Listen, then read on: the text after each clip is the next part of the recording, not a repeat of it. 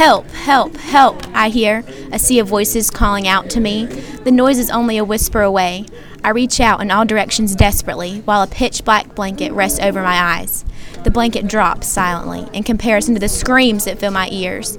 Violent roars, despondent whispers, needy howls. I search for happy exclamations and find none. Their wet puppy dog eyes gaze into mine, but they refuse to tell me enough. Help, help, help, I hear again, like a many-bodied echo.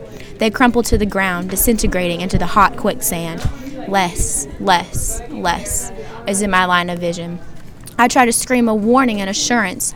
Nothing escapes me. They are escaping me. I run, run, run, top speed, faster, faster, faster. I have to make it to them quicker. I'm coming, I yell. Please wait for me. They do not wait. They don't even try. My heart sobs, begging, please, oh please, no. But they do not hear me. I'm a silly girl. They won't feel my worry. Help, help, help, they whisper, their words nearly inaudible.